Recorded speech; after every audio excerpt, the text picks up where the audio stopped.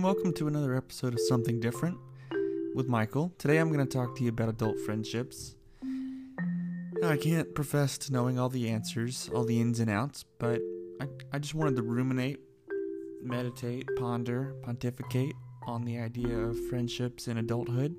I've talked before about how I'm in my early 30s, and while I can't speak to what friendship will look like in the next decade and beyond, I wanted to talk a little bit about my experiences with friendship and how it's shaped my life. You know, with anything I'm motivated to talk on here, a lot of times it originates with something I perceive as a problem. And I think the premise that I want to enter in here with today is that friendship as an adult is different. I think it's innately harder than it was in university, for example, or in my early 20s when everyone was endlessly available, myself included. There's just fewer interactions with people. Even before the panini, my bubble was smaller. There were fewer people in it. A lot of them were people at work where I put up arbitrary walls, or other people put up arbitrary walls about spending too much time with people at work. And overall, I think friendships just become more and more situational. There's friends I talk to about sports, friends I talk to about other personal interests, friends I talk to about career, whatever it may be. Just because I'm not in such close proximity with my friends, I find that the barriers to entry and then maintenance of a friendship are higher and higher, making it harder and harder. There's also the question of what happens to existing friendships as you grow older. People's priorities change, people move, there's less proximity in general, regardless of whether people move or not. And then thirdly or fourthly, I would say, I think through this idea of the drift, drifting apart from your friends despite very real affection. Let's presume there's another couple that's in a similar life state as you, kids, no kids, similar relationship status. And even if you really like this friend and they really like you, you're gonna drift apart.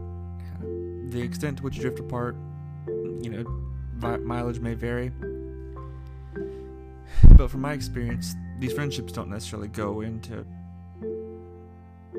a pit where they disappear like Bing Bong and Inside Out. They go into a type of hibernation.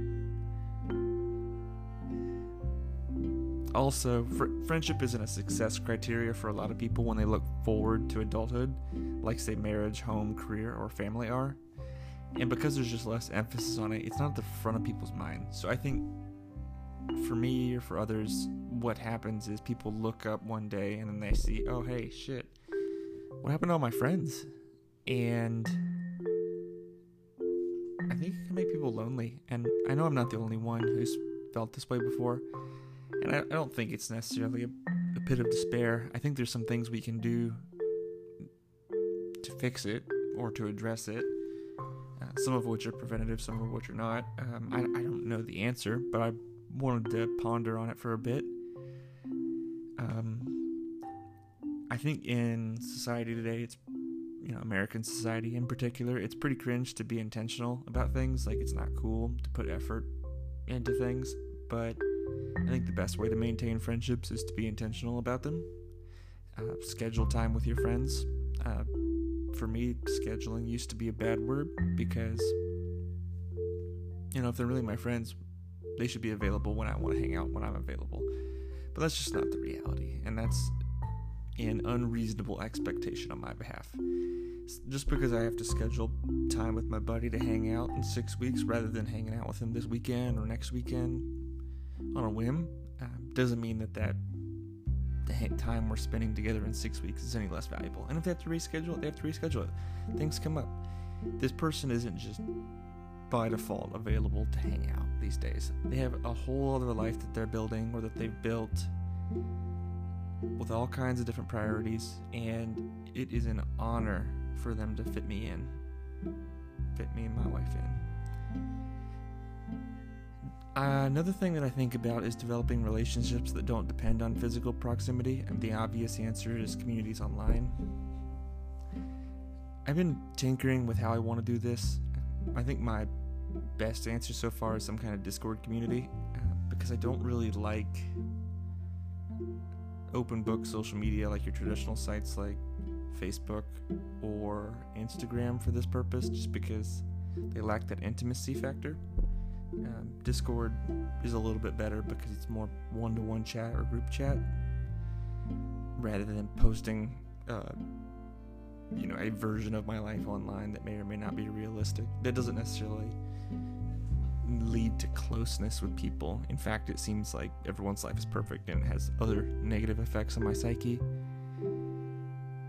Another thing I think about with regards to friendship is being realistic with my expectations these days. I talked a little bit about the scheduling piece.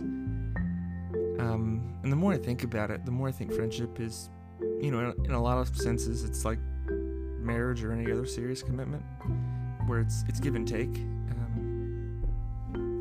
Your friend wants to hang out, but maybe it's not something you want to do. If you can be available, you should do it. The only thing that I would say, sticking with the marriage analogy, is that, it's give and take, sure, unless any relationship is, but unlike marriage, there's no formal commitment in a friendship. And so for that reason, when I think about friendship, I don't expect reciprocation. Of course, if I get my friend a birthday gift, I want them to get me one, because I'm not a saint, but really, on another level, I just want to do something nice for my friends. And the expectation of reciprocation mucks that all up. Plus, if that reciprocation is really important to you, find another friend, since there's not that commitment. It's on you. You don't have to stick around if you don't want to. Or you can just be patient. These things happen on their own timeline. You can't force it. Friendships can take years to develop. You plant that seed and then watch it grow as you water it. So what am I actively doing about my friendships? Friends have always been important to me, so I don't really think I necessarily fall into that arena of not valuing friendship as a success criteria.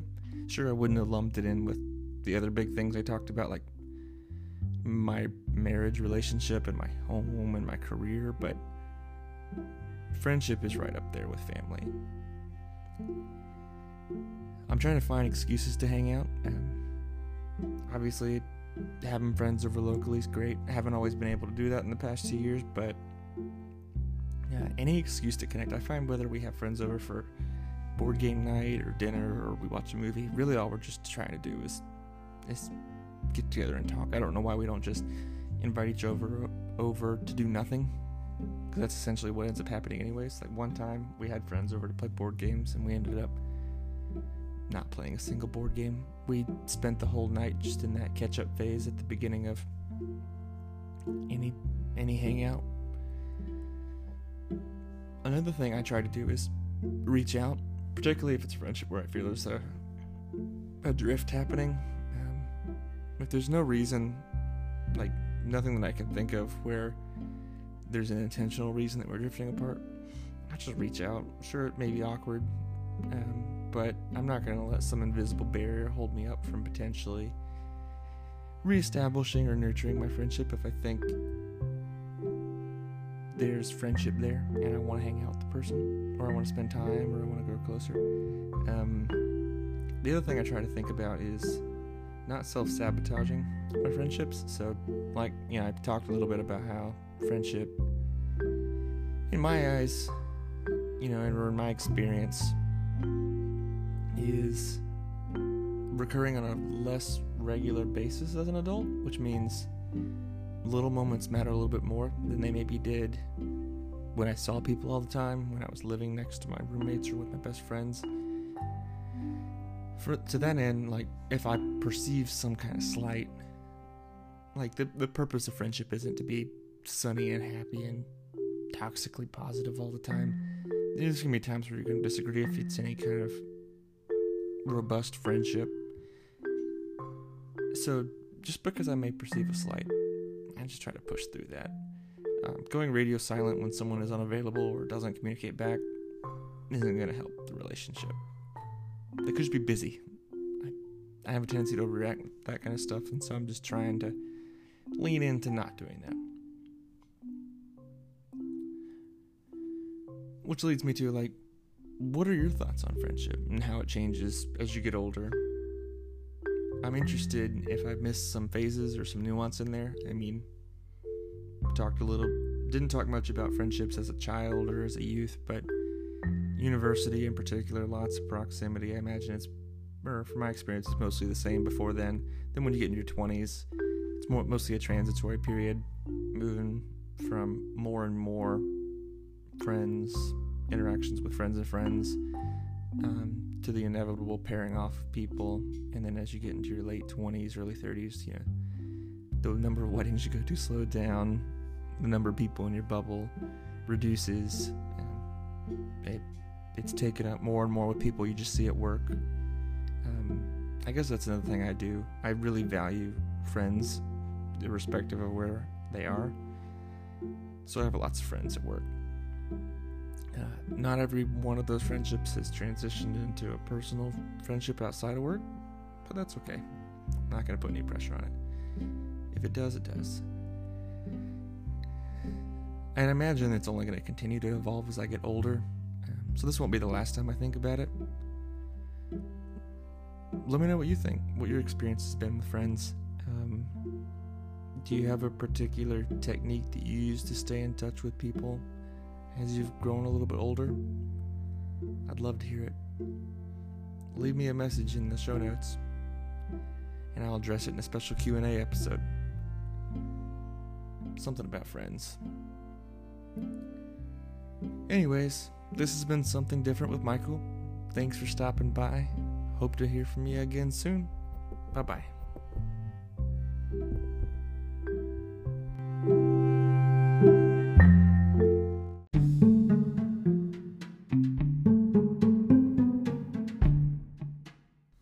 Let me know what you think of this episode. Did you agree with what I said? Did it lead you down any other rabbit holes? Did it infuriate you? Whatever your reaction may have been, leave me a note. You can find me on social at EMColumbus on Twitter. I'll find a way to work your questions into my next podcast. While you're at it, why don't you leave me a review on iTunes or wherever you get your podcasts? Until next time, this has been Something Different.